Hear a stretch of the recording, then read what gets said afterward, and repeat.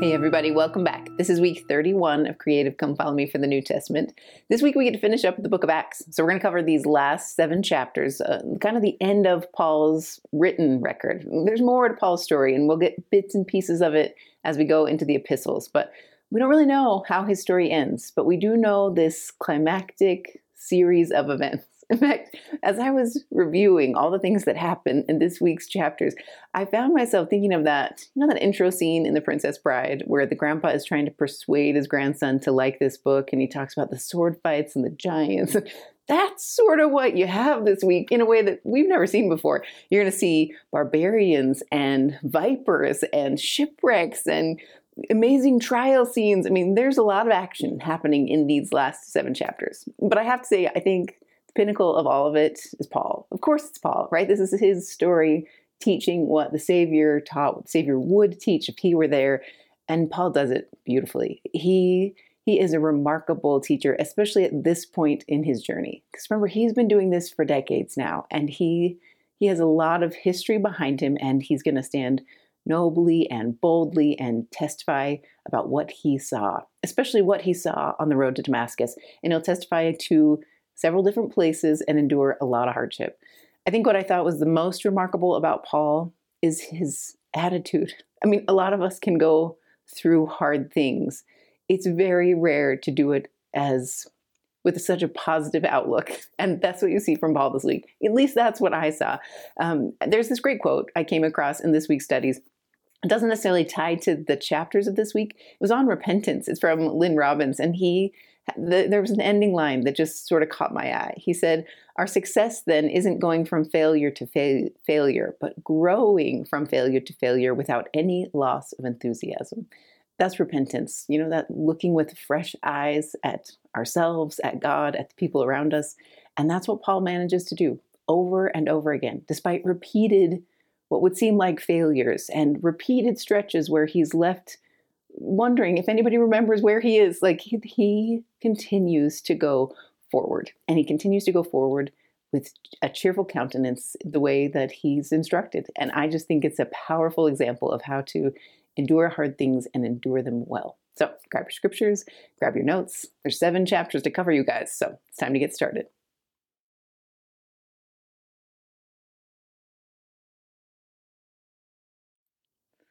Where we begin in chapter 22 is right where we left off at the end of 21. Remember last week when we sort of set the stage, Paul's on the steps of the Antonia fortress, and he's asked for permission to speak to the Jews who are angry and want to grab him and kill him. That's who Paul wants to talk to. And he wants to defend himself. What's interesting about Paul is I don't think it's so much a defense of himself. I don't think he's trying to get himself out of this bind. I really think what he wants to defend is what he saw. He wants to defend his testimony, how he got it, and why he holds to it. I think it's why Paul is such a hero figure for Joseph Smith. Joseph Smith is going to mention Paul many times, even in Scripture, and you can tell that they have a similar story, right? They have an experience that they understand if you don't believe it because it seems remarkable on every level. But it happened, and they will continue to tell you that it happened until they die. Both of them are these epic men of testimony. On the steps of this prison, he makes his defense by explaining his situation. I just really love the way Paul does it, because I think what he's trying to make clear to the Jews who are on this street is this is not a random chance. This isn't a fleeting vision that I had or just an idea in my mind. Let me tell you my story. And so he begins at the beginning. He tells us where he came from. So if you look in 3, you can see that he's a Jew and that he came from Tarsus and he was educated in Jerusalem. Not just any education, but under Gamaliel, who's this incredible, well-respected Pharisee. We've seen him before already in the New Testament. That should automatically give him a lot of credibility. Then he takes it one step further and talks about what he has in common with this angry mob, or what he had in common. You can find that at the end of 3. This is when he says, "And was taught according to the perfect manner of the law of the fathers." Remember, he was a Pharisee. That means he was very careful in obeying the law of Moses all of his life. And then I love this ending line, "and was zealous toward God, as ye all are this day." He immediately is trying to neutralize the tension by saying, I understand why you're so angry. In fact, I respect why you're angry, because he's saying to them, I was right where you are. Right? I also was zealous towards God. I also believed that the law of Moses was critically important, and I still believe it to this day. So kind of like President Nelson's been teaching us about being a peacemaker and stopping contention by putting that line in of saying, I understand where you're coming from. Even though your methods are not my methods, I understand your heart. He tries to neutralize the tension. And then he teaches them where he went with his zealousness. He actually is a couple steps beyond this angry mob, because his job was to round up Christians and persecute them. So that's what he teaches about. He talks about how he was so zealous for the law that he also went after people who believed in this new faith and in Jesus Christ and brought them to Jerusalem. He had papers to do it. He sort of gives himself credibility by saying, let me tell you where I was before my experience on the road to Damascus. The reason I think that's really important is when you see in 6, he says he was on the way to persecute Christians when this vision happened. I think that matters because it tells you that Paul is not an apostate. He's not someone who has slowly dwindled in his faith and then considered other faiths and jumped on board. Paul is someone who was zealously going towards one soccer goal and then was turned the other way. I think it gives his story credibility because it's not that he doubts what they believe or why they believe it. He just had an experience with deity and he can't deny it. So that's where he goes next. He talks about the light. Just like we studied before, you have a second account of Paul of what happened on the road to Damascus. But just like we see with Joseph Smith and the different accounts, you get added detail in each telling. Sometimes he'll mention one thing and sometimes another to give you this full picture. Depending on his audience, he'll adjust the story or focus on different parts. And in this one in particular, you get a little more understanding of what the Savior asked him to do. So he talks about the light that comes down from heaven. He talks about the voice that says, Saul, Saul, why persecutest thou me? And then his response to find out that this is the Lord. And in fact, he is Jesus of Nazareth, just as these Christians who he's been persecuting have witnessed. And then he asks what he's supposed to do. This is in verse 10. And he gets that guidance, arise and go into Damascus, and there it shall be told thee of all the things which are appointed for thee to do. What I like about his telling, and it's going to get a little more in the next couple verses, but he makes it clear that this is something that stopped him in his tracks. It's not something he caught out of the side of his vision. He talks about hearing things, seeing things, talking to things. There are a lot of senses involved. In fact, he even adds credibility by saying, look, it wasn't just me. There were others on the road to Damascus. They also saw this light. They didn't hear the voice that I heard, but they saw the light. This happened to me, and I can't deny it. And then he talks about the next phase. So he gets direction to go to Ananias from the Lord. What I like about that piece is he emphasizes the fact that Paul's not the hero of this story. To me, the hero of this story is Ananias. He puts a big spotlight on this other devout Jew who gives him this healing. He goes to Ananias, his sight is restored, and he gets direction on what he's supposed to do next. You don't get this in the other account. I really like how it's written in 22, because in verse 14 it says, and he said, meaning Ananias, the God of our fathers hath chosen thee, that thou shouldest know his will and see that just one, capitalized, meaning you're going to see the Messiah, and see that just one, and shouldest hear the voice of his mouth. For thou shalt be his witness unto all men of what thou hast seen and heard. And now, why tarriest thou? Arise, and be baptized, and wash away thy sins, calling on the name of the Lord. Ananias, in this moment, chooses to speak words that I imagine must have been hard. Maybe they weren't. I hate to project that on Ananias, but Ananias is a devout Christian who's seen the persecutions that Saul at this time had put out, and to know that he's the one that's chosen and he's the one that's going to see the Lord and hear his voice. I just think it must be hard. The same way my heart went out to Emma Smith so much in the Doctrine and Covenants when so many others got to see the plates and handle the plates, and she didn't, for whatever reason. She just had to support and believe and, push the work forward in her way. And as an elect lady, she does. And that must have been hard for Ananias, I assume. But Paul describes him as this hero figure in his story, somebody who heals him, sets him on the path to go out and do this work. And then another piece you get in this Acts 22 account that you don't see in the others is a second witness. This is more credibility added to the story when he says, I was in the temple and I experienced something again. So in 17, and it came to pass that when I was come again to Jerusalem, even while I prayed in the temple, I was in a trance or in a vision. And I saw him saying unto me, make haste and get thee quickly out of Jerusalem, for they will not receive thy testimony concerning me. And then he gets direction in that visionary experience in this most sacred place to the Jews to go and take the work to the Gentiles, because the Jews in Jerusalem will not receive him. So he's directed to take the work out. That is, he just threw a bunch of fuel on the fire because that word, to hear that in this sacred, holy place, he received direction from the Messiah to take the gospel to the Gentiles. That's something that these zealous Jews can't abide. That 1,500 years of tradition that they're resting on, it's hard to turn. And so they get angry and they get aggressive, and Paul has to be retrieved again. Basically he's pulled into safety again and kind of thrown into prison, and now he's going to have to go and defend himself. What's interesting is there's a scourging that happens. This is sort of at this period of time, it's their way of finding out truth. If you'll stick to your story while you're being scourged, then they call it truth. And so that's what happens to Paul until he stands up for his rights. So around 25, as this scourging is about to occur, or maybe in the middle of it, he defends himself and says, is it lawful for you to scourge a man that is a Roman and uncondemned? He knows his rights.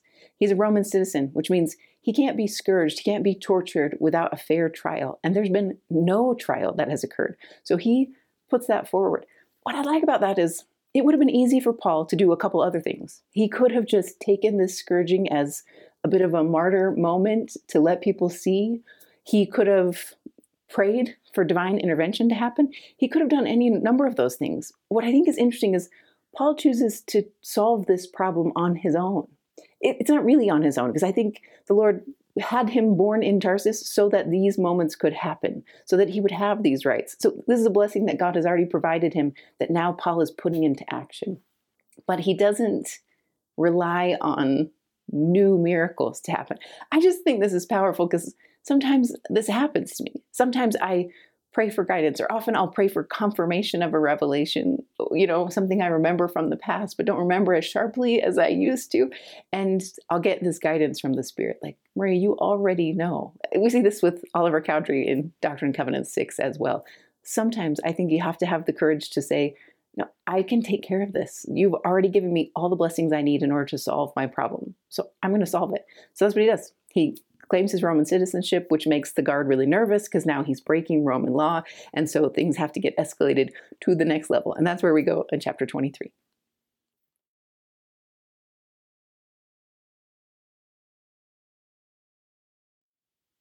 You're going to see a lot of echoes of the Savior's life, especially that last week in the trials in Paul's story, because the next place Paul will go is before the Sanhedrin.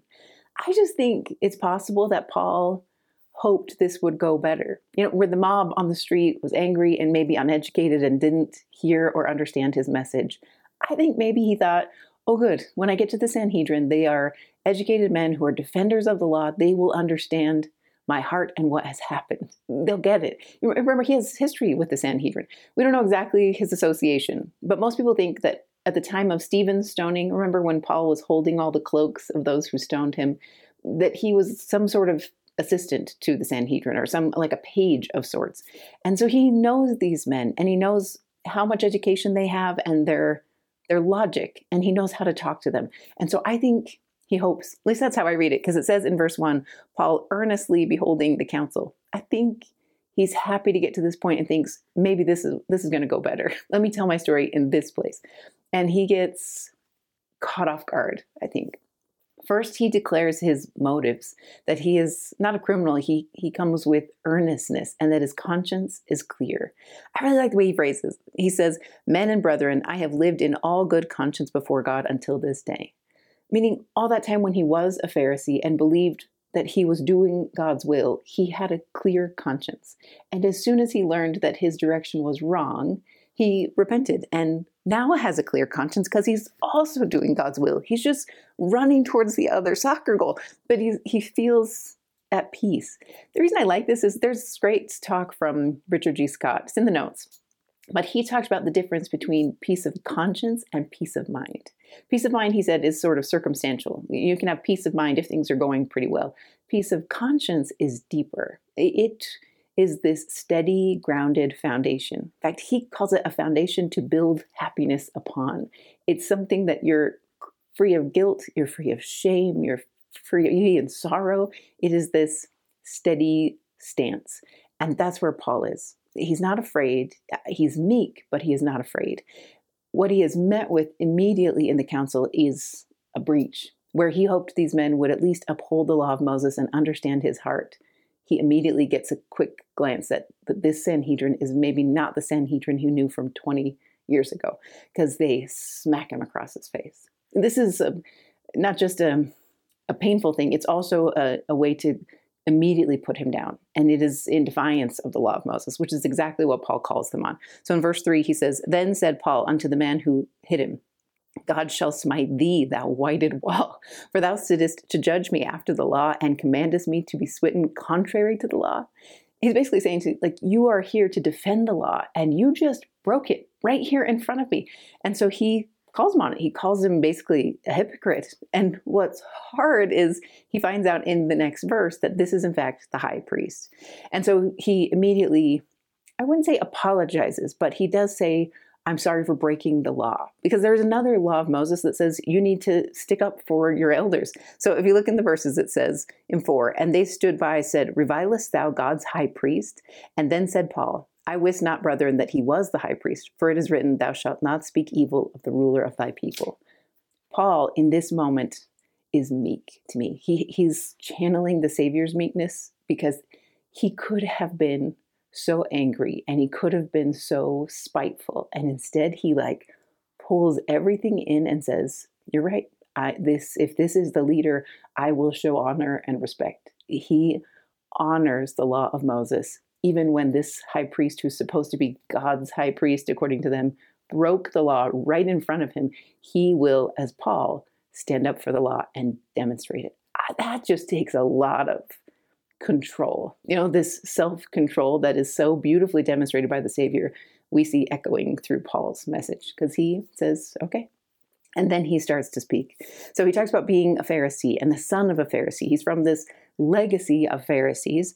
And then he sees this opportunity. Basically what will happen is this council will get divided. Because remember, it's made up of Pharisees and Sadducees. Pharisees believe in the resurrection. In fact, they have a strong hope of a resurrected Messiah that will come, and that the 12 tribes will be restored, and all that hope is in the future for them. Then you also have the Sadducees, who don't believe in the resurrection. And so there's this dividing line. And some people teach this, I think it was even in the Institute manual, that it says that Paul, knowing this about the two sides of this body, deliberately puts this truth bomb in the middle and lets it explode, because they'll fight over resurrection. I don't know, that doesn't sit right with me, because I just feel like the Spirit doesn't prompt you to cause contention. What I think might be happening is that Paul is hoping for allies. I think what he's trying to say, at least to the Pharisees in the room, is we're on the same side. What I am preaching and what I am teaching is that the resurrection is real. In fact, I know it's real because I've seen the resurrected Savior for myself. We're on the same side. So you can see the Pharisees respond. In 9, they say, "We find no evil in this man, but if a spirit or an angel hath spoken to him, let us not fight against God." Remember, that's kind of the stance Gamaliel took decades ago. He was saying, if this is God's will, we're not going to be able to stop it. If he believes, we have to defend it. They're in this tight spot. The Pharisees and the Sanhedrin have to agree with Paul that there is a hope of a resurrection, because that's their stance. So now they're sort of stuck. But it causes so much contention in the room that the guard thinks that Paul might get torn to pieces. You can almost see the anger boiling up. And so the guard takes Paul out, and Paul's opportunity to teach the Sanhedrin is gone. I just wonder how hard it must have been to get pulled out of that room, where he might have had hope that this group would hear, this group would understand. It reminds me of Joseph Smith when he goes to that minister and tells him about his vision, thinking, of all people, he'll understand. When God speaks to you, you have to respond. And the minister shuts him down and says, "This doesn't happen, and you shouldn't tell anybody else about this." I think he must have felt so alone in that moment. And that's what I think Paul must feel. Because the next night, when he is alone and feeling like maybe hope is lost, he gets a visit in prison. And it's a pretty powerful one. So if you look in the verses, you can see what happens at 11. And the night following, the Lord stood by him and said, "Be of good cheer, Paul, for as thou hast testified of me in Jerusalem, so must thou bear witness also at Rome." The Savior himself comes. This is rare instances for the Savior to visit this world, and he comes to Paul in this dark setting and says, "Don't give up hope. You can make it. You're going to do great things for me, Paul. What you just did that feels like it didn't go well, you can do that same thing in grander places. Trust me, there's more to your story." And I just think it's this moment of hope, right? Paul is assured and comforted. And I think it's the promise all of us have. Not that we'll experience the resurrected Savior like this, but we will have comfort in these dark, heavy moments. There are, I can't remember if I've taught you this before, but I call these my eye of the storm moments, because there's been a lot of situations in my life where from the outside, it looks like everything is falling apart, almost like a storm is swirling around me. And those on the outside worry a lot for me because life is so hard. When Jason's sick or when things are not going well, it seems as if I'm caught in this horrible storm. And I am, but there's also this eye right in the center. I have found many times where the Lord will find a way to give me this cushion of comfort in the middle of all the hard. I'm not out of the hard. He doesn't stop the storm, but there is a bit of a cushion where I feel like he sees me and he knows me and he will bless me. He reminds me that he's got me. And that's what happens to Paul here. I feel like in this prison cell, he's in the eye of this hurricane, and where everything else is chaos and tension, he's got stillness and peace because the Lord comes to him. And then you see maybe why he needed it, because of what comes next. Basically, there's a vendetta against Paul with 40 of these zealous Jews. They're so zealous to take Paul out that they make a covenant or pact between them that they're not going to drink or eat until Paul is executed. 40 men, you guys, that's a pretty big number. It's like this secret combination that they create. So their plan is to get the guard to bring Paul back to the council, and on the way they hoped to take Paul out. That's their plan. What's powerful is the way the Lord intercepts, and he does it through this little nephew. I don't know how old this kid is, but Paul's sister's son, he overhears somehow the plot of these 40 men and lets the captain know this is what's going to happen.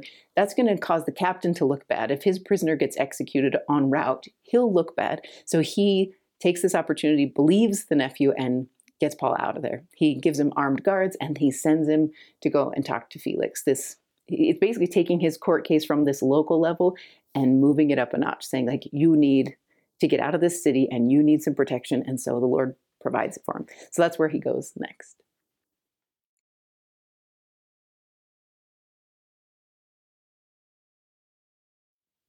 At the top of chapter 24 in my scriptures, I wrote law and order. That's basically what this chapter is, you guys. It sounds like an episode of Law and Order. I wish I could do that like dung dung sound, because that's what you're going to find. You have like the fancy lawyer. You have this little innocent man trying to defend himself in court. You have a judge that isn't exactly unbiased. It's a very cinematic chapter, because basically what happens is, since Paul has been taken up to Caesarea, this is sort of the Roman capital of this area, and you have the governor of the area named Felix. Felix is in the exact same spot that Pilate was in when he was, kind of standing in judgment of the Savior. He's in the same role. So he goes up to see Felix, and the Jewish council are invited to come up and to prosecute, to put their case forward in front of Felix. What's interesting is they don't present their own case. I think they know that they are on shaky ground. Even the captain of the guard in the last chapter says they have no reason to hold him. There's no reason to think him worthy of death. So when he presents him to Felix, he's like, I don't know what their case is. And I think that's why they hire a fancy attorney. So if you look in verse 1, you can see that they hire someone named Tertullius to come and present their case. A lot of people think that he must be a Roman because of his name, that he is probably a fancy lawyer that comes in. And I think he comes in with a bit of pomp and, like he thinks he's going to win this case pretty easy. I just think it's interesting to see how it plays out. So he comes in complimenting Felix. So he says, seeing, this is in verse 2, seeing that by thee we enjoy great quietness, and that very worthy deeds are done unto this nation by thy providence. He immediately flatters the judge. I mean, the whole role of any Roman leader is to keep the peace and keep things quiet. And so he's instantly flattering him. And then he sets this fear in Felix. I think that's this sneaky lawyer's goal, is to create a feeling of fear. Because rather than talking initially about the temple and bringing Gentiles into the temple, which is what Paul was initially accused of, he adds in this other charge of sedition, similar to what we saw when the Sanhedrin dealt with the Savior. So if you look in 5, it says, for we have found this man a pestilent fellow and a mover of sedition among all the Jews throughout the world, and a ringleader of the sect of the Nazarenes. Since Jesus is of Nazareth, they sometimes called those who were Christian Nazarenes. That's his goal. This lawyer is trying to plant a seed of fear in Felix, because the only thing that could uproot Felix from his job is if there is sedition or an uprising. So they're trying to plant these seeds that this guy might look calm, he has plans, right? And so then he talks about the chief captain, the man who brought Paul safely from Jerusalem up to Caesarea, and basically says it's his fault that we're even here, his violence. We were going to take care of this on our own, and instead your chief captain brought him out of our hands, and so now here we are. And then the prosecution rests, you guys, like at 9. That's all they have to say. They really think, I think this slick lawyer thinks, I've done everything I need to do. The case is won. And then you see Paul stand up. So in 10, then Paul, after the governor had beckoned unto him to speak, answered, for as much as I know that thou hast been many years a judge unto this nation, I do the more cheerfully answer for myself. Okay, here's what I like about this. I actually wonder, when the Savior came to Paul in prison and he had that visionary experience and he told him to be of good cheer, I don't think that this was just a like, come on, Paul, you can do it sort of message. I think the Savior was giving him legal advice. I think he was saying, when you present your case from this moment forward, do it with a cheerful countenance. The same way the Savior demonstrated in his life. He's saying, I think he thinks it will set everybody on their heels. Like they won't know how to handle it, because that's basically what happens. Instead of groveling in this moment, instead of pleading for his life from the governor or, being afraid of this fancy lawyer, he has a cheerful countenance and he speaks with clarity and meekness and incredible quiet power. And so he talks about it. So in 12, he starts to defend his case. You can actually walk through this verse by verse. This is why it feels like Law and Order to me, because he basically breaks down the prosecution's case verse by verse. In verse 12, he talks about how there's no crime that's been committed. 13, there's no proof of anything they're accusing me of. 14, he reminds them that they worship the same God, that he is someone who believes in the God of the Jews. That's a powerful statement for somebody who's been accused of sedition and trying to start this whole new sect or uprising, right? He's making it really clear. In fact, he talks about his motives in 18. So he says in 18, whereupon certain Jews from Asia found me purified in the temple, neither with the multitude nor with tumult. He says, I came in peace. I came to the temple that day. In fact, the whole reason he comes is to offer the alms that he's gathered from all the outlying cities as he's been teaching. People have made contributions to the church and he's bringing them back to Jerusalem. That was his motive for coming, not to start an uprising, not to gather a bunch of followers. He simply came to the temple to go through the purification rites that are absolutely acceptable. And so he states his case. He makes it pretty clear. He also mentions that they have no witnesses. There's no one here, Judge. Tell me where those men are that I supposedly brought into the temple. Where are they? Where are the people who are what the prosecution says? Where are the followers? Where is the sedition? Point to it. And then he states what he thinks their real motive is. And that's in 21. He says, except it be for this one voice that I cried standing among them, touching the resurrection of the dead, I am called into question of you this day. He's trying to help Felix understand that the whole reason I'm here is because I stood up for my religious beliefs. I believe in the resurrection. Many Jews believe in the resurrection. All the Pharisees believe in the resurrection. That's why I'm here. That's why they are angry with me. And then Felix gets in a tight spot because he, just like, the captain of the guard, can tell that Paul didn't do any of these things and that the prosecution really has no case. But he's in the same spot that Pilate was. He has to please the Jews. He has to walk this delicate line between keeping Rome happy and keeping the Jew is happy and he doesn't know where to go from here. So he stalls. And he basically says, we're going to call the captain of the guard and we'll get his voice on it. And then he slides in this little detail about getting a bribe. So you can see that in 25. Paul actually gets a chance to talk again to Felix and to Felix's wife or mistress or whatever she is. And he makes Felix uneasy. His wife is someone who was married to someone else and left her husband to come and marry Felix. They're in a delicate marriage arrangement according to civil laws. And so when Paul teaches truth, Felix trembles a little bit and he gets nervous. And so instead of letting this court case play out and declaring him innocent, he just casts him into prison. But he hopes he'll get a bribe. In fact, that's what you see in 26. He hoped also that money should be given him of Paul, that he might loose him. Felix, I think either he knows Paul has money from gathering up all these alms and bringing them to Jerusalem, or he knows how much the church loves Paul and thinks that they'll pay a ransom for him. Or it's possible Paul is actually a wealthy man from the get-go and has a reserve of money to work with, and Felix knows that. Either way, Felix holds him unlawfully in the hopes of getting a payout. But Paul won't give in. He is someone who has decided to have a cheerful countenance no matter where he is, but he will not break law. He will not go against his principles. And so he says, basically, put me in jail. So he sticks in jail for 2 years because he won't pay this bribe until there's a change in power. And that's what we're going to find in chapter 25.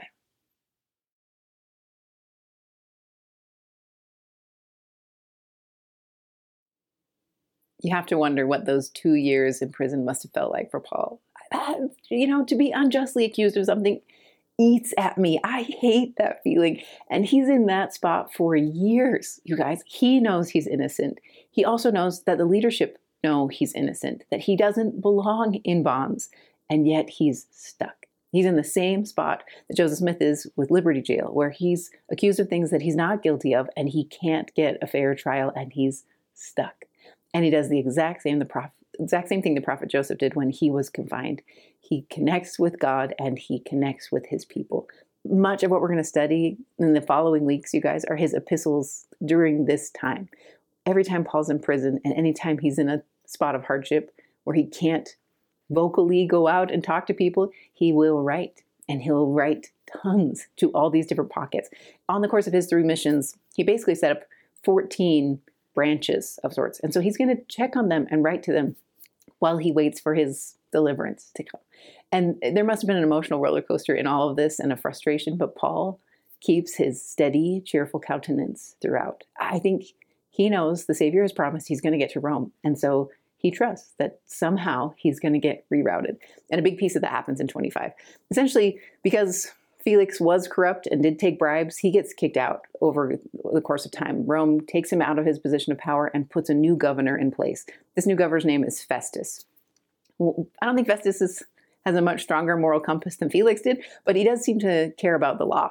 And so he hears about Paul's cold case, and it's been 2 years, and this guy's sitting in prison, and he wants to know what's going on. So he brings Paul forward. The Jews come and offer their prosecution. Paul defends himself, and Festus is in this same tight spot where he knows what's true, but he won't proclaim Paul innocent. In fact, you can see it play out in the verses. It says, but in 9, but Festus, willing to do the Jews a pleasure, answered Paul and said, wilt thou go up to Jerusalem and there be judged of these things before me? And then Paul said, I stand at Caesar's judgment seat where I have ought to be judged. To the Jews I have done no wrong, as thou very well knowest.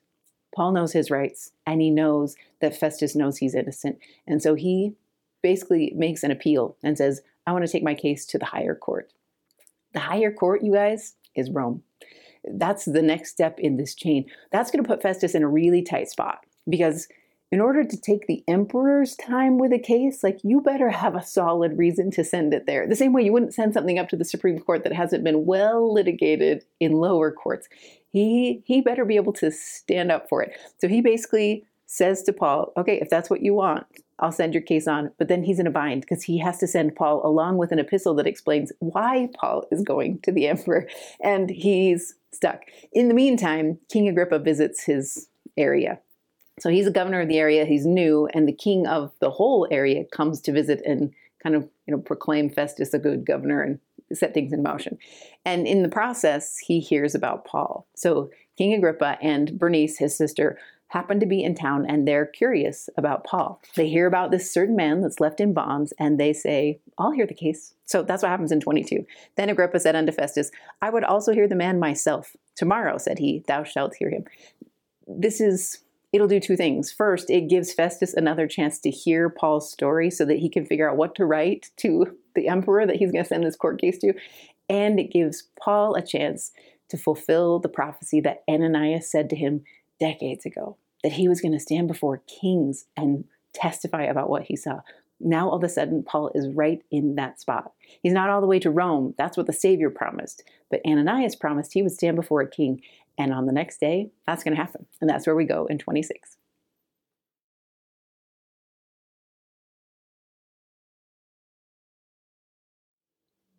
I think it's pretty remarkable that even after several failed court experiences, Paul keeps the same defense. He still doesn't hire a lawyer. I mean, I don't know what his options were at this point, but he actually comes up with the exact same story that he's taught before. He doesn't change his strategy. When he goes before the king, he tells him about his history, who he is, where he came from, his time persecuting the saints, and this miraculous vision that stopped him in his tracks and changed the course of his life. And I just find that remarkable. You would think you finally have a chance. You've had 2 years to sit and think about your defense, and you might have come up with some other strategy, something that you hope would please a king. But Paul's goal is not to get out of bonds. His goal is to get to Rome. And so I don't think he cares too much what happens here. He trusts that God will prevail. And so he just needs to speak truth. The only thing that can get in Paul's way of his destiny happening is if Paul stops being the man Christ called him to be. And so he will take the exact same stance and he'll teach the exact same story with a few added details in this account. So when you look in 13, he talks again about the light that he sees. At midday, O king, I saw in the way a light from heaven above the brightness of the sun, shining round about me and them which journeyed with me. And when we were fallen to the earth, I heard a voice speaking unto me, saying in Hebrew, Saul, Saul, why persecutest thou me?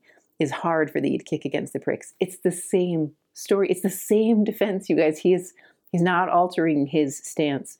It doesn't matter if he's speaking to a king or to a mob on the street. He will tell what he saw. He's in the same spot Joseph Smith is, who basically says, I knew it, and I knew that God knew it, and I can't deny it. And so this is what I'm going to teach. And then he talks about this added piece. We didn't get this in the previous account, but you get an addition in this one that I just love, what the Savior calls him to do. So in 16, but rise and stand up on thy feet. This is the Savior talking to Paul in this scenario. For I have appeared unto thee for this purpose. This is why I came to speak to you, Paul. This is the resurrected Lord talking to Paul on this road to Damascus. And he says, to make thee a minister and a witness, both of these things which thou hast seen and of those things in which I will appear unto thee. What I love about this piece is that he says a minister and a witness. He's not just someone who's going to go and reiterate his dramatic experience on the road to Damascus. He will do that, and we've seen it several times this week already. But he's also called to be a minister. He's called to care for the saints, to teach them the ways of Christ, to, set apart new people in callings. He's not just a puppet that will go and talk about this miracle that happened. The same way Alma the Younger doesn't talk about his conversion story all the time as he goes out and takes care of the saints for the whole rest of his lifetime. He's a minister and a witness. And Paul does that beautifully, I think. I also love that the Savior implies that he will talk about what he did experience on the road to Damascus and everything he will yet say. He's basically saying, there's a future for us, Paul. I'm going to continue this relationship with you. There's more things I'm going to teach you, and I need you to testify about those things as well. He's setting him up like a prophet to say, this is a living thing that's happening. Our relationship is going to continue. There's more that you're going to need to witness of. And then he talks about being sent to the Gentiles. I really love the way he expresses it. This is around verse 18, that he's sent by the Lord to open their eyes and to turn them from darkness to light and from the power of Satan unto God, that they may receive forgiveness of sins and inheritance among them which are sanctified by faith which is in me. His message is to take people from darkness to light. He's going to go in pockets of the world where there hasn't been light before. They haven't had a knowledge of God. They haven't had the Abrahamic covenant and the scriptures to rest on. He's going to bring light into those places. Here's what I really like about this strategy.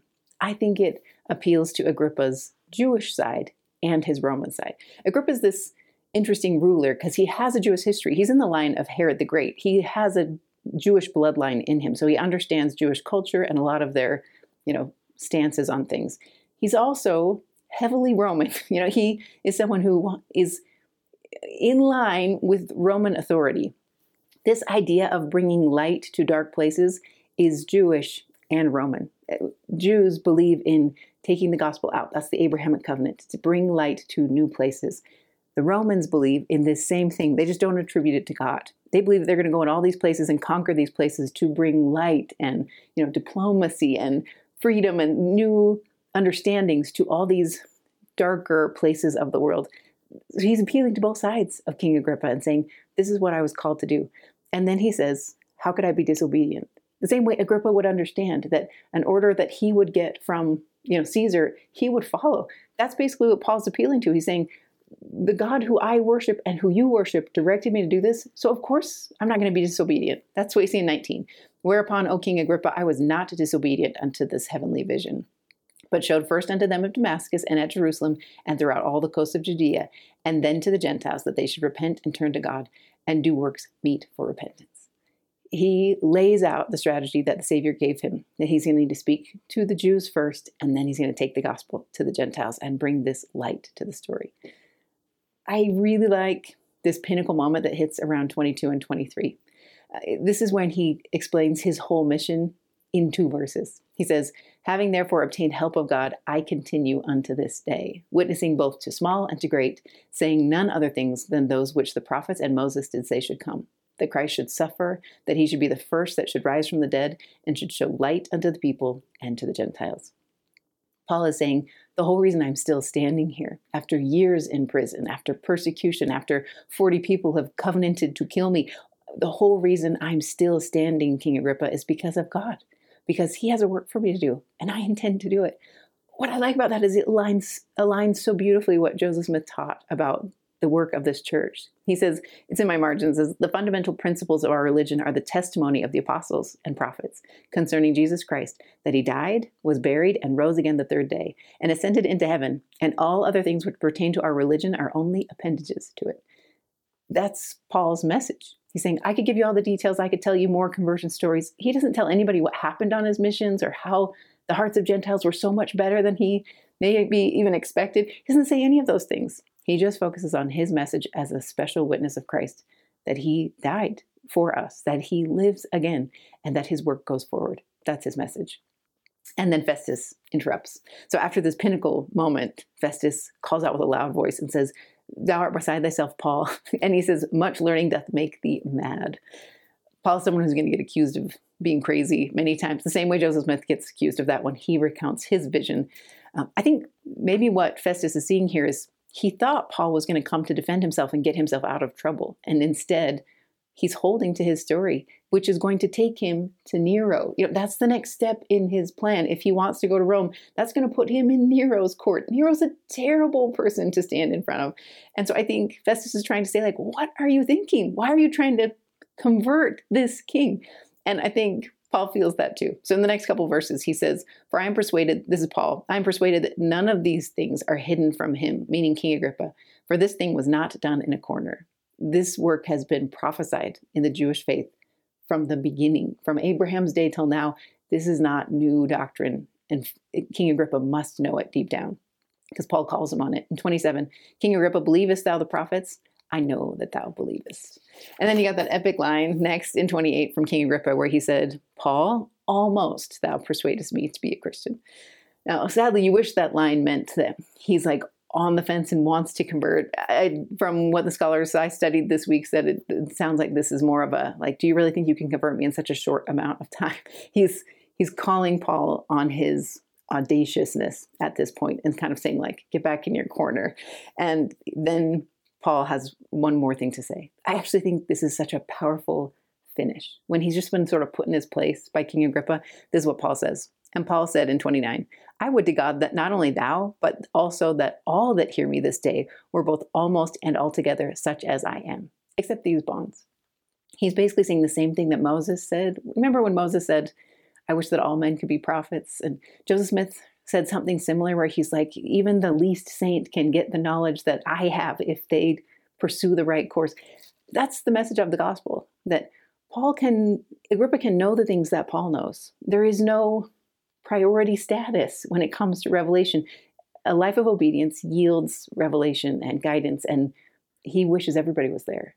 I actually think what Paul is referring to here is this settled peace that he finds. He's been through decades of struggle and miracle and struggle and miracle. He's seen the whole course, and he's at this settled place where he knows who he is.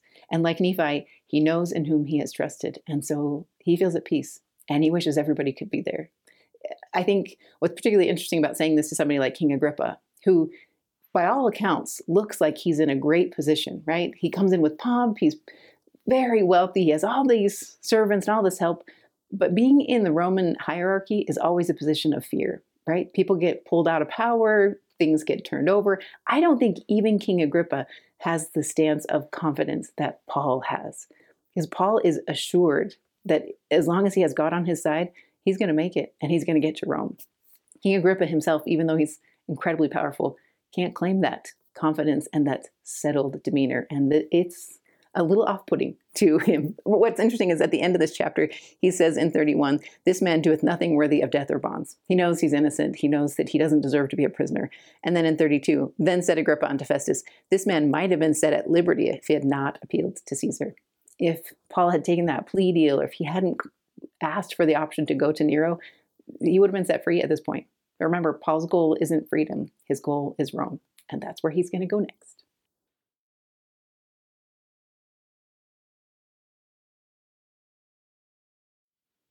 It's really interesting to me that so many of the parables of the Savior seem to be demonstrated in the life of Paul. We already talked about the parable of the laborers of the vineyard and that trouble with circumcision and the law. And then last week, the parable of the sower and how Paul will sow everywhere.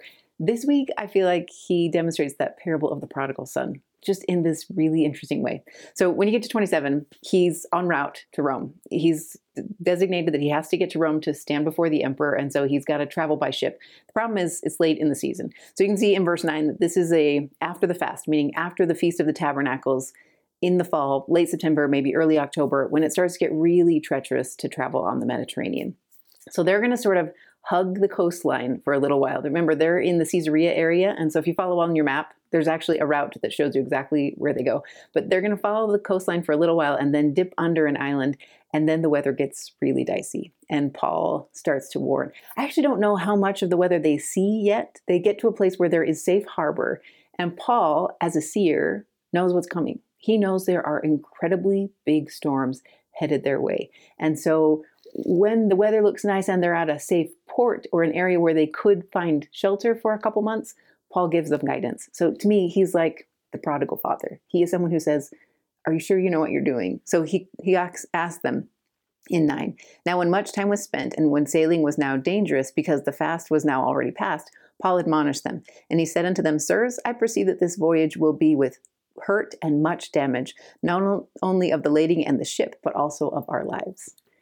What's interesting is his words fall on deaf ears, similar to, I'm sure, the guidance of the prodigal father when his son was determined to go. I'm sure the father tried to stop him and tried to give him advice. And before he handed over all of that inheritance, said, "Please just hear me. I can see what's coming and you're not going to be happy there." But the prodigal son is determined to go. And that's kind of what happens here. But you have to remember, they don't see him as a fatherly figure. They don't see him as a prophet. They see him as a prisoner. And if anything, they see him as a tent maker. Like, he has no right to say that he can see danger that they can't see. So they ignore him. It says in 11, "Nevertheless, the centurion believed the master and the owner of the ship more than those things which were spoken by Paul." What I think is really powerful here is that Paul's going to experience the hard that comes from their choice, because they're going to head out to sea, and for a minute it seems calm and peaceful, and then the tide changes. So in 13 and 14 you see that shift. At first they get reassurance that this is fine, and what does Paul know? In 13 it says, "And when the south wind blew softly, supposing they had obtained their purpose, loosing thence they sailed close by Crete." So to them, the weather looks good. Things look fine. What is that guy talking about? Things are great. And they set sail. And in the process, a great wind comes, a tempestuous wind. In fact, one of the scholars I read said this wind is probably coming, taking the sands of that area in northern Africa and bringing it into the Mediterranean, which would shred the sails of any sailing vessel. So in addition to all the wind and the waves, they've got to pull down their sails, which means they can't steer and they can't progress in their path. What I think is poignant about that metaphorically is this happens to us anytime we choose to discount the message of those who can see. I think it's what you see with the prodigal son, right? He experiences a season of joy and rejoicing and things are going great and he's got lots of money. And then very quickly the tide turns and the winds come and he has no navigation. In fact, that's where things shift for this group as well. So they are stuck in the storm. They start throwing things overboard to try and control the ship better. And then they lose navigation. In 20, it says, "And when neither sun nor stars in many days appeared, and no small tempest lay on us, all hope that we should have been saved was then taken away." Where they reach their breaking point, when they come to themselves, as it's written out in that parable, is when they have no navigation. It's interesting to me, this is the exact same spot Laman and Lemuel get in on the ship with Nephi. Remember, they tie him up and they're like partying for a while, and then the storms come and the Liahona stops working and they panic. Because what's the point of having joy if you can't navigate, if you can't progress, if you can't go forward and get to your destination? I actually think that's exactly where the prodigal son landed.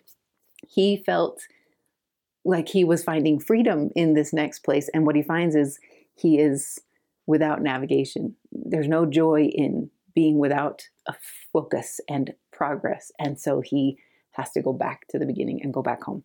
And that's sort of what happens here. Paul steps up and mentions, hey, remember what I talked to you guys about. So in 21, "But after a long abstinence, Paul stood forth in the midst of them and said, 'Sirs, you should have hearkened unto me, and not have loosed from Crete, and to have gained this harm and loss.'"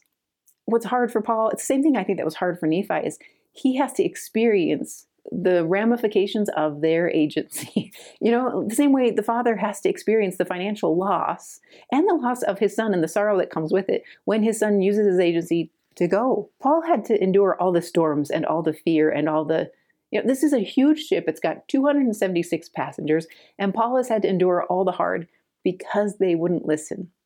And in this moment when he could have been smug and said, "I told you so," instead he offers this peace and he says, "Remember, I tried to talk to you about this. Now let's move forward."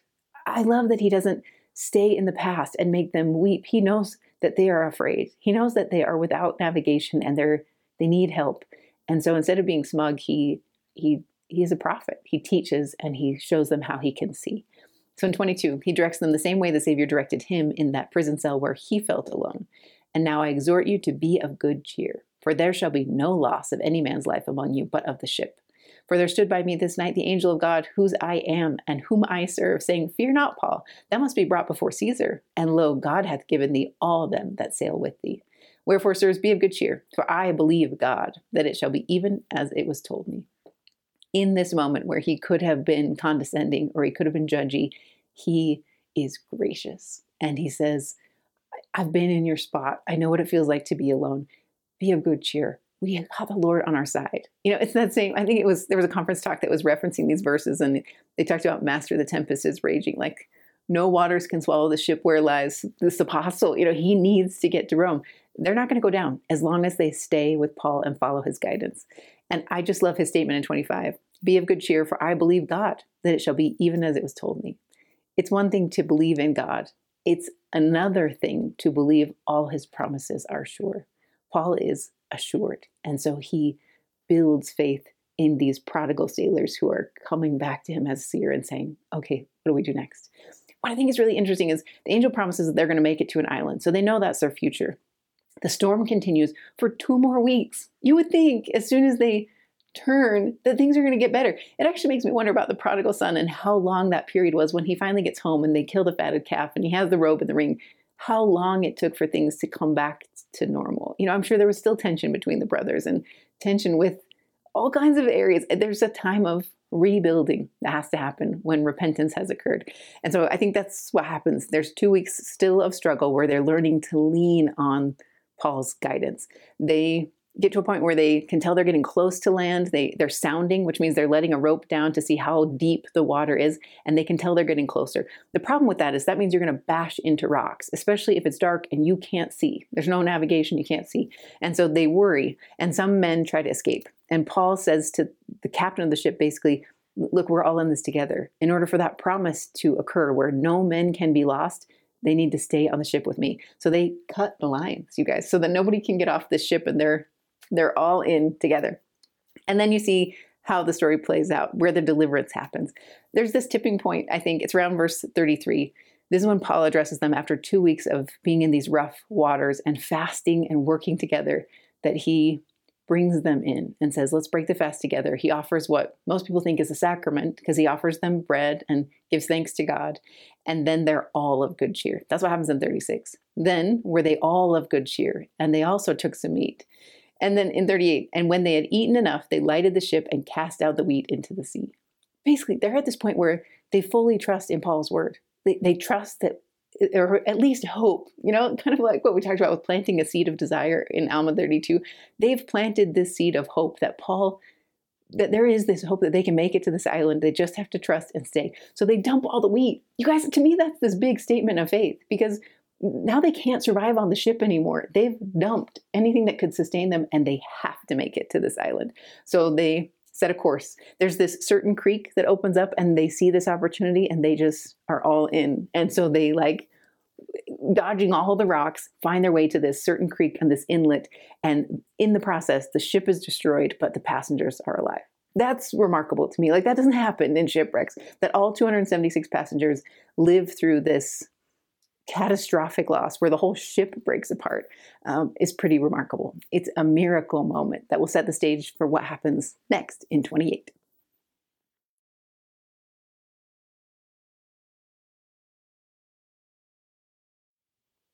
In D&C 78:18, it says, you cannot bear all things now. Nevertheless, be of good cheer, for I will lead you along.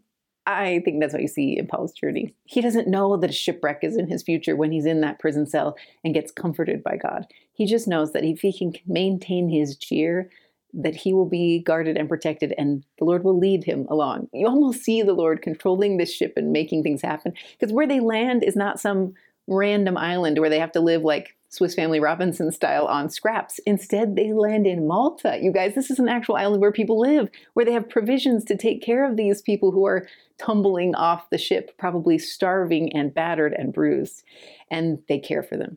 I actually think there's some really beautiful parallels between what happens on Malta and what we saw in Quincy. Do you remember that conference talk? I can't remember, his elder Cook that gave it. It's in the notes. But he talked about how the people in Quincy were so kind and generous to the saints in Nauvoo when they were struggling, that they gave them provisions, they gave them blankets, they gave them shelter until they had their legs under them. That's what's happening here in Malta. I love that story about Quincy, mostly because I have a brother-in-law and a sister-in-law and their kids who live in Quincy, and they still defend that Quincy is a place of refuge to this day. But that's sort of what you see. You see these people, they call them barbarous people, which just means they don't speak Greek. They speak a different language, but they care for these shipwrecked passengers and bring them into their homes. I just think it's remarkable that there's so many. I mean, this isn't a very big island, and 276 starving people just got dumped, almost like refugees get dumped into a city, and then they provide for them, they care for them. There's this interesting story about a viper that comes out of the fire. That's in this chapter, because essentially what happens is they get a very quick evidence of who Paul is with this encounter with the viper. I don't think Paul knew that a viper was coming at him, but he does respond to it in a way that teaches people who he is. Where the people on the ship took a long time to understand that Paul is someone special to God, the people at Malta learn it really fast. And so the viper comes out, bites him, and attaches onto his hand, and then everybody expects him to die. All the locals know how dangerous that snake is, and they anticipate that Paul's going to drop dead any minute, and they watch him. It's just fascinating. They watch him because they think either two things are going to happen. Either he's going to die, and that means he deserved to be a prisoner, and he's probably a terrible guy, or he's going to live, in which case he might be a god. Like, it's one of those two options for them. So when Paul shakes the viper into the fire and is fine, they're convinced there's something remarkable about Paul. And then he shows what happens with that power. He doesn't claim the power for himself. He doesn't claim to be this amazing God that they're putting on him. Instead, he says, what can I do to help? So he goes and he finds out that the chief in this area, his father is sick, and Paul goes and heals him. And not just him, but in verse 9, it says that all which had diseases on the island came and were healed. And there's this season of comfort, right? They're going to stay there throughout this winter season until it's safe to sail to Rome. What I think is totally remarkable is that Paul does sail to Rome. He had this chance to be on this island that's comfortable and beautiful. There's people that are kind. He's got relations that are good. People know he's a good person. Like, this is a little safe haven for Paul. And you could have seen him retiring in Malta and saying, this is great. I think I've done all the work God needed me to do. But he knows that the whole reason he's here and that he's still alive, and, seeing that snake bite on his hand and knowing he's still alive, is because he has a work to do. So sort of like the brother of Jared on the beach. He's like, no, we are supposed to go. There is something on the other side of this water, and I've got to go. So he voluntarily gets back on a ship at some point as a prisoner and heads to Rome. There's a few stops along the way, and I won't go into them. You can go in the notes and learn all about them. But one of the things I do love is along the way, as he gets towards Rome, when they stop at these port cities, he finds brethren, which means there are believers in these cities. I don't know if Paul thought he was going to be the first one to open up Rome, or if, missionaries have been coming while he's been stuck in prison and doing work in the process. But there must have been such relief and joy that comes to Paul when he encounters these brethren. It reminds me of the Book of Mormon. When Alma and the sons of Mosiah, who've been on these missions to the Lamanites, cross paths miraculously, and then they rejoice, not just that they found each other again, but that they're all still strong in the faith. That's what happens with Paul. So you see at the end of 15 that he thanks God and he took courage because he can see that the work is going on. No matter if Paul's been in prison or out, the work is rolling forth, and he takes confidence in that. So then he gets to Rome. Basically, he's under a sort of house arrest. So I think this is a more comfortable setup than he normally has in a prison. He lives in a house, and the scholars I read said he's likely still chained to a Roman soldier most of the time, that Roman soldier would, they'll swap out new ones, but he will be under guard heavily all the time. But he does have some freedom. So where he is used to being a missionary that goes out, now he is someone who invites people in. They can come to his house, and he has the liberty to teach. So he'll first teach the Jews and then teach others. And it's that transition that you see at the end of 28. He expounds scriptures. So as people come, they're curious about him.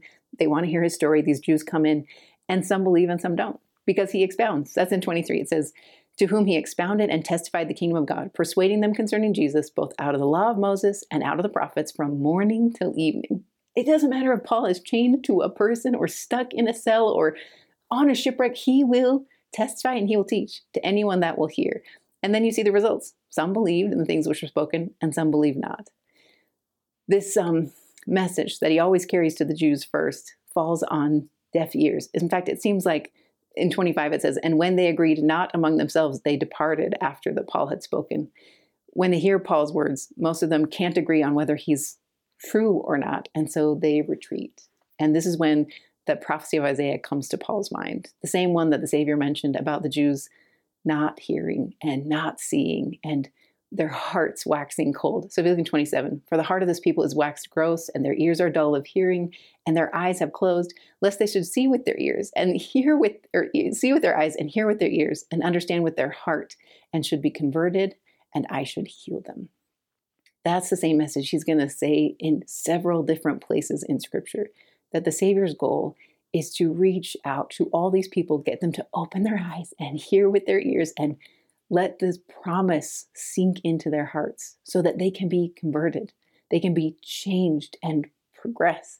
They are without navigation at this point, just like the men on that fated ship were. And all he wants to do is provide them the stars to see by. They just won't look up. And so Paul makes a shift at this point. In 28, it says, be it known therefore unto you that the salvation of God is sent unto the Gentiles, and that they will hear it.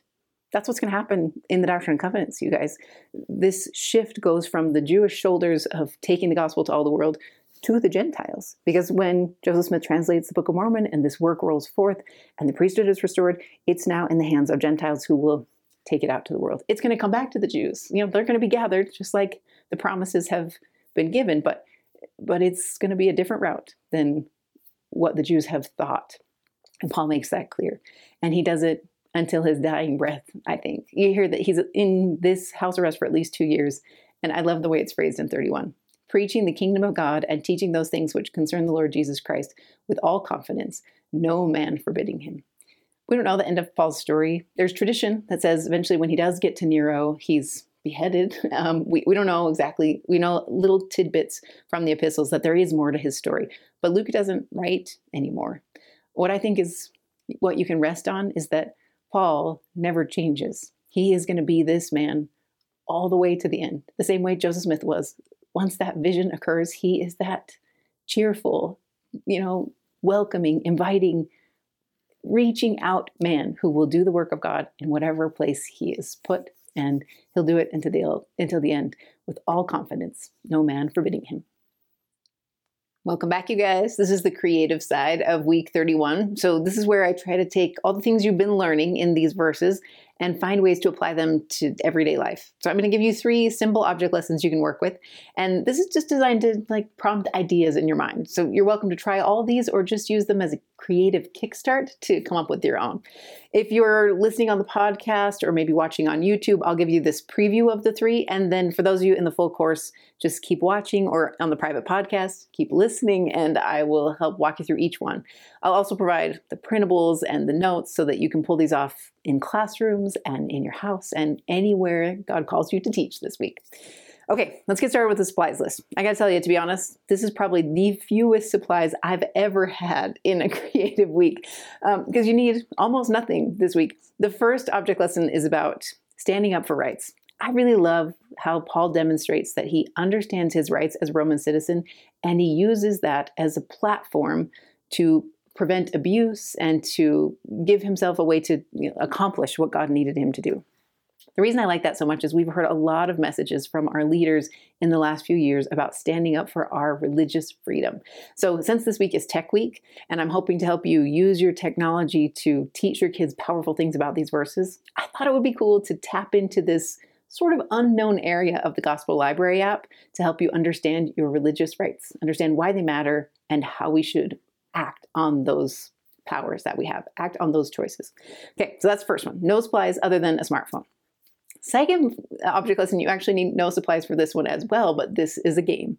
So I really love this week how you hear that the Savior called Paul to be a minister and a witness. Those 2 things together. He's called to demonstrate and talk about his miraculous experience and also be a teacher and a caretaker of all those who God puts in his path. And I think you can show this in a really simple game. It's called Sevens. It's a hand-slapping game that you'll play in small groups or big groups to show how the kingdom of God is designed to work. I'll walk you through it in just a minute. The third one you need some supplies for, but pretty limited. You guys know me by this point. You know I can't cross over a story about a snake coming out of a fire and not do anything with it. So this week on the chart, we are also making vipers. So the intent of this little simple origami type viper is not just that your kids will have something cool to hold on to remember the story. My hope is that you can use it to teach about how Paul's experience with the viper and healing those people on that island of Malta is actually a fulfillment of prophecy. So you're going to be able to teach your kids about the prophecies of the Savior and how Paul fulfills them with this epic story of the viper. So for this one, you just need copy paper and then a little bit of glue and you'll be good to go. Okay, that's it for your supplies. You guys gather that together and let's get started. Thanks for being here, everybody. That is it for week 31. Snakes, shipwrecks, barbarians. You got all kinds of fun on the horizon this week as you study. If you need extra help this week, I would normally talk to you about the live at this point, but I won't be on the live. I'll be at an awesome family reunion with all my siblings, and so I won't be popping on the live this week. But I will be available to reach out if you want to find me on the discussion boards, or if you have a question, you could post it on the YouTube video, and I will happily respond to those whenever I get a chance. Between all the games and the eating of chocolate and all the activities, I'll find a way to message you. But reach out to me on Instagram or reach out to me on the comments or on the discussion boards, and I'll get back to you as quick as I can. But I hope you love this week. You guys, we're at a whole new level, right? We've reached the end of the history of these apostles, and now we get to see their teachings. The epistles that we're going to study next offer guidance and hope to people who feel Like they're just beginning in their conversion story. And I think a lot of us can relate to that. So I think there's a lot yet to be learned. So enjoy this week of study and then come back next week for even more.